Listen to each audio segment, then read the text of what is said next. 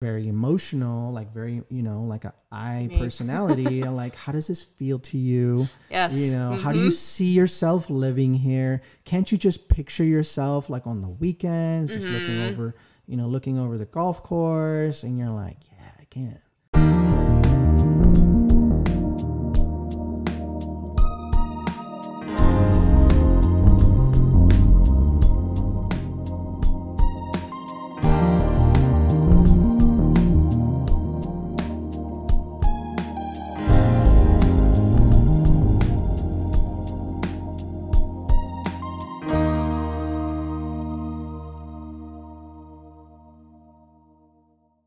All right, awesome. Welcome back to another episode of the 805 Life podcast, where we are pulling back the curtain on the myths and truths of real estate here in the 805 and beyond. I'm Sergio Gonzalez with SG Associates and my lovely co-host here, Courtney Allen. Hello. Welcome back. Welcome back.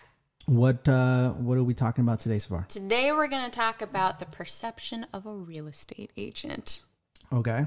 The good, bad, and the ugly? The good, bad, and the ugly. That's exactly it. All right, cool. Well, let's hop to it. What do you where do you want to start on that? Oh gosh. I feel like we get so many, not horror stories, but kind of in a way about agents, how they talk to their clients and how they deal with certain situations. At least I've heard some things, and maybe it's because the people I know, they're just starting out. Right. So why do you think they get sometimes a bad reputation? I think there's two different types of agents. There's the buyer agent, and then there's the listing agent. Okay, so you're dealing with different expectations on different ends. So if we start with the buyer's agent, I think that the perception of the agent has changed over these years because a lot more information is readily available. Right. So back in the day, you would not know which houses were for sale because there was no internet. Right. Right. It was all in a book. It was called the MLS book. So you had to go to an agent to get access to this book of what houses were for sale, aside from driving around and looking at for sale signs. But so with the internet and, IDX, MLS, being put on public, realtor.com and Zillow, all the information now is readily available. So sometimes, the perception, the value that a buyer's agent is bringing to the table from a consumer expectation is really like, I already found the house that I want to see. Right. Like they're swiping through, right? They're swiping and scrolling through online like, hey, I want to see this house. Well, the only way I can see the house is I have to go to a realtor to just let me in. Yeah. So sometimes the perception has been like, hey, you're like a door opener, right? And like, I have to call you in order to see this house. If I didn't have to call you, I probably wouldn't even want to, because I don't know if I like the house. I don't know if I'm ready to do anything yet. But I have to deal with you. So I think the perception has changed a little bit with, getting access to the properties and then how they get access to, inside the house. So that's what I think is from a buyer's perspective. Of course, I think it's obviously much more than that, from the agent perspective is like, hey, how do you know what the value is of the home, right? Are you going to rely on Zillow or Redfin as like, that's what you think the house is worth? Right. Right. Because I think that has been pounded into a lot of consumers' minds of like, oh, the Zestimate and Redfin and, what they say like, well, that's what I should offer, or I think that's what the house is worth. And that now should be changing because Zillow is now just a real estate agency just like anybody else. So are you relying on one agency to tell you what a home is worth? Or are you going to rely on the real estate professional that can account for, a little bit different perspective to account in the nuances of the location, the views, the lot, the comparables, all these other things that take place, because valuation of home happens offline. It doesn't happen online, right? So the valuation needs to take place on site, not online. Interesting. Yeah. What do you tell your team or teach your team, since you are the teacher, how to communicate with clients, or how to communicate with, just everybody that you need to work with? It's like a certain system. No, I think it's more of an art and science than like anything else, right? Like you have to understand that there's different personalities, right? And that people use different words, have different body language, right? And being able to recognize who you're talking to, what their style is, what their preferences are, what their thought processes are, and then building rapport from there. So you have some people that are, if I put it in a job classification versus anything else, but we do use, it's called like a DISC profile, a DISC, right? You're usually one of those 4 types of people. A D would be like a CEO, a drill sergeant, right? Somebody who's a coach, very direct. You're giving orders. This is how it is. This is the bottom line. Give it to me quick. An attorney, right? An attorney would be like, just here's the facts. Here's the law. Right. Here's how it works. Just matter of fact, right? Then you have the I personality, which is like someone who's very bubbly, very like the social butterfly. Everybody, she or he walks in and just lights up the room. Everybody, they're the fun person, right? So they're the light of the party. Like a job like that would be like a recruiter, right? Somebody who's, bubbly and easygoing, outgoing, very extrovert. And then you have somebody who's an S personality, very stable, doesn't like change a lot, right? Maybe like a teacher, right? Like very stable, could be a nurse, right?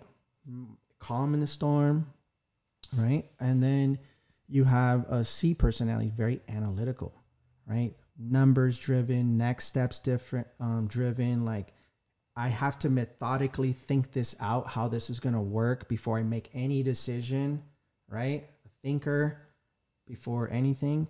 That would be like an engineer, right? An accountant, right? Needs to make sense, logical sense. It's not very emotional driven. It's very logically driven. So there's a lot of, how do you communicate with all those different 4 people? Because they're so different. So if I'm, naturally a D personality, like, hey, just this is a good house. This is the best house. Like, why aren't you buying it?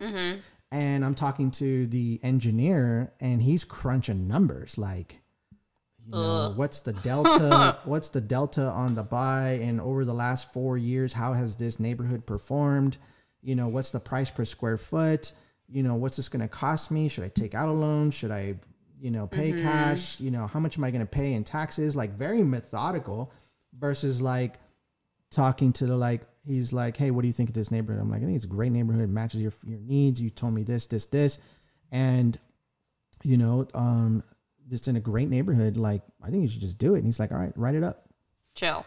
Boom, right? Like he knows what he wants. He's going to make a decision quick. And so I can talk to someone like that. Somebody who's on the opposite spectrum or very emotional, like very, like a I personality. Like, how does this feel to you? Yes. How do you see yourself living here? Can't you just picture yourself like on the weekends, just looking over the golf course? And you're like, yeah, I can. Right.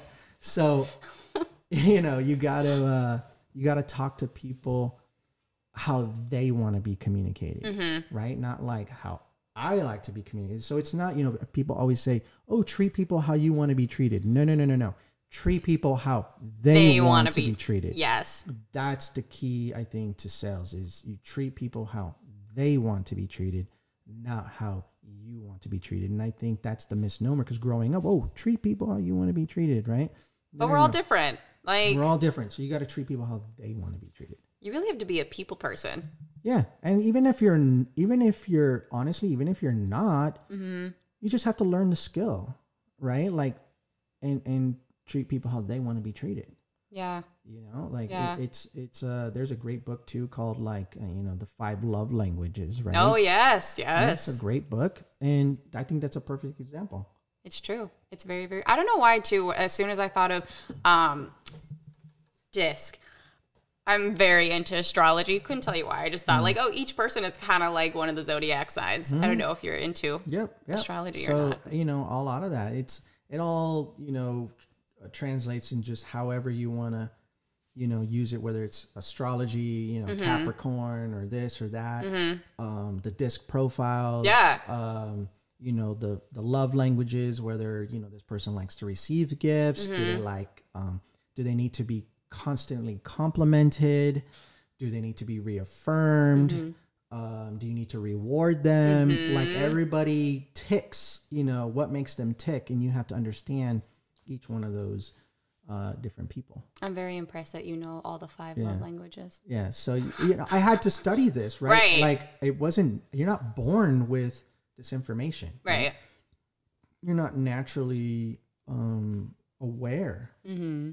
of this. So, I read books on body language, facial expressions, how you stand can be, welcoming or repulsive, mm-hmm. right? How you stand, how you cross your arms, how you nod your head, how you, all these kinds of little nuances, I think have an impact on how you relate to people, how you build a rapport, how you build trust, and how you come across, and how you're instilling confidence and certainty in the relationship and in business that you're doing. And it's a cultural thing too, right? In some cultures, shaking hands or not shaking hands, do you say, when they offer you something to drink or something to eat, right? Like I've literally gone at listing presentations and they're like, hey, we're making breakfast. Do you want something? Like, do you say yes? Do you say no? Right. Right? Like, what do? You're like, am I supposed to stay professional? Or am I supposed to join in? And so those are little things like that. Like, when you show up and they open the door and you see shoes at the doorstep. Ah, yes. Do you ask to take off your shoes, or do you already have your shoes off? Huh. Right? Right. So things like that. Mm-hmm. Right? Like, I've had people say, hey, would you like a glass of wine? Would you like to take a shot? Right? I went to an appointment and I was like, hey, so, what line of work are you in? And he's like, oh, we came out with this shot machine to where like Jello shots. Oh. Yeah, and it's like a, kind of like a carousel. So you put it in, you put all your, your mix, your tequila mix or vodka mix, whatever it is. You put it in there, you freeze it, and it just dispenses it. So you don't have to do it the traditional way or whatever it is. He's like, you want to try one? Oh. I'm like, yeah. That would have been great in college. Right? Wow. So you never know what the scenario may be and how you're going to come across, because people want to do business with people that are like them. Right. Right. So the more that you can relate and you use the words that they use, you do the things that they do, and believe in the same things that they believe, or you can relate to the perception, how they see the world or how they see things, that is going to keep you in rapport and being empathetic to how they feel. Doesn't matter whether you agree or not. Right. Right? Because the other thing is like, look, we just came through a very tense political arena, right? Mm-hmm. Trump and Biden, and 50% believes one way and 50% believes the other way. Yeah, I have a lot of clients that were on both ends, right? So, and people posting stuff on Facebook. Yes, that was crazy, right? Oof. Do you have any instances when you've done your research, you thought you knew the person that you were walking in, and it just didn't go well? Of course, yeah. They say something, and then you say something, and you're like, you look at their facial expression or their body language, or maybe they just kind of sat back in their seat. You're like, damn it, I just screwed up, or I just said something that didn't resonate with what they said. Mm-hmm. And so, you have to, after every client meeting, I kind of debrief myself and say, okay, what did I do well? Right. What didn't I do well? What questions did they ask?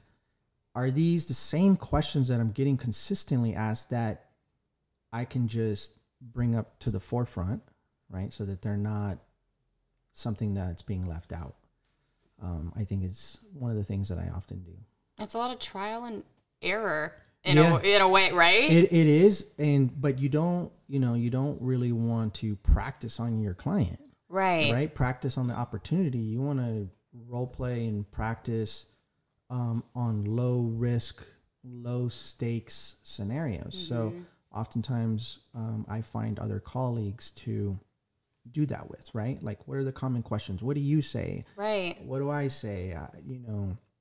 How do you answer this question regarding what's your process? What should we expect? Why should I hire you over so-and-so? Right. What's your commission? Mm-hmm. How long is your contract? What happens if I want to cancel? What's the process for showings?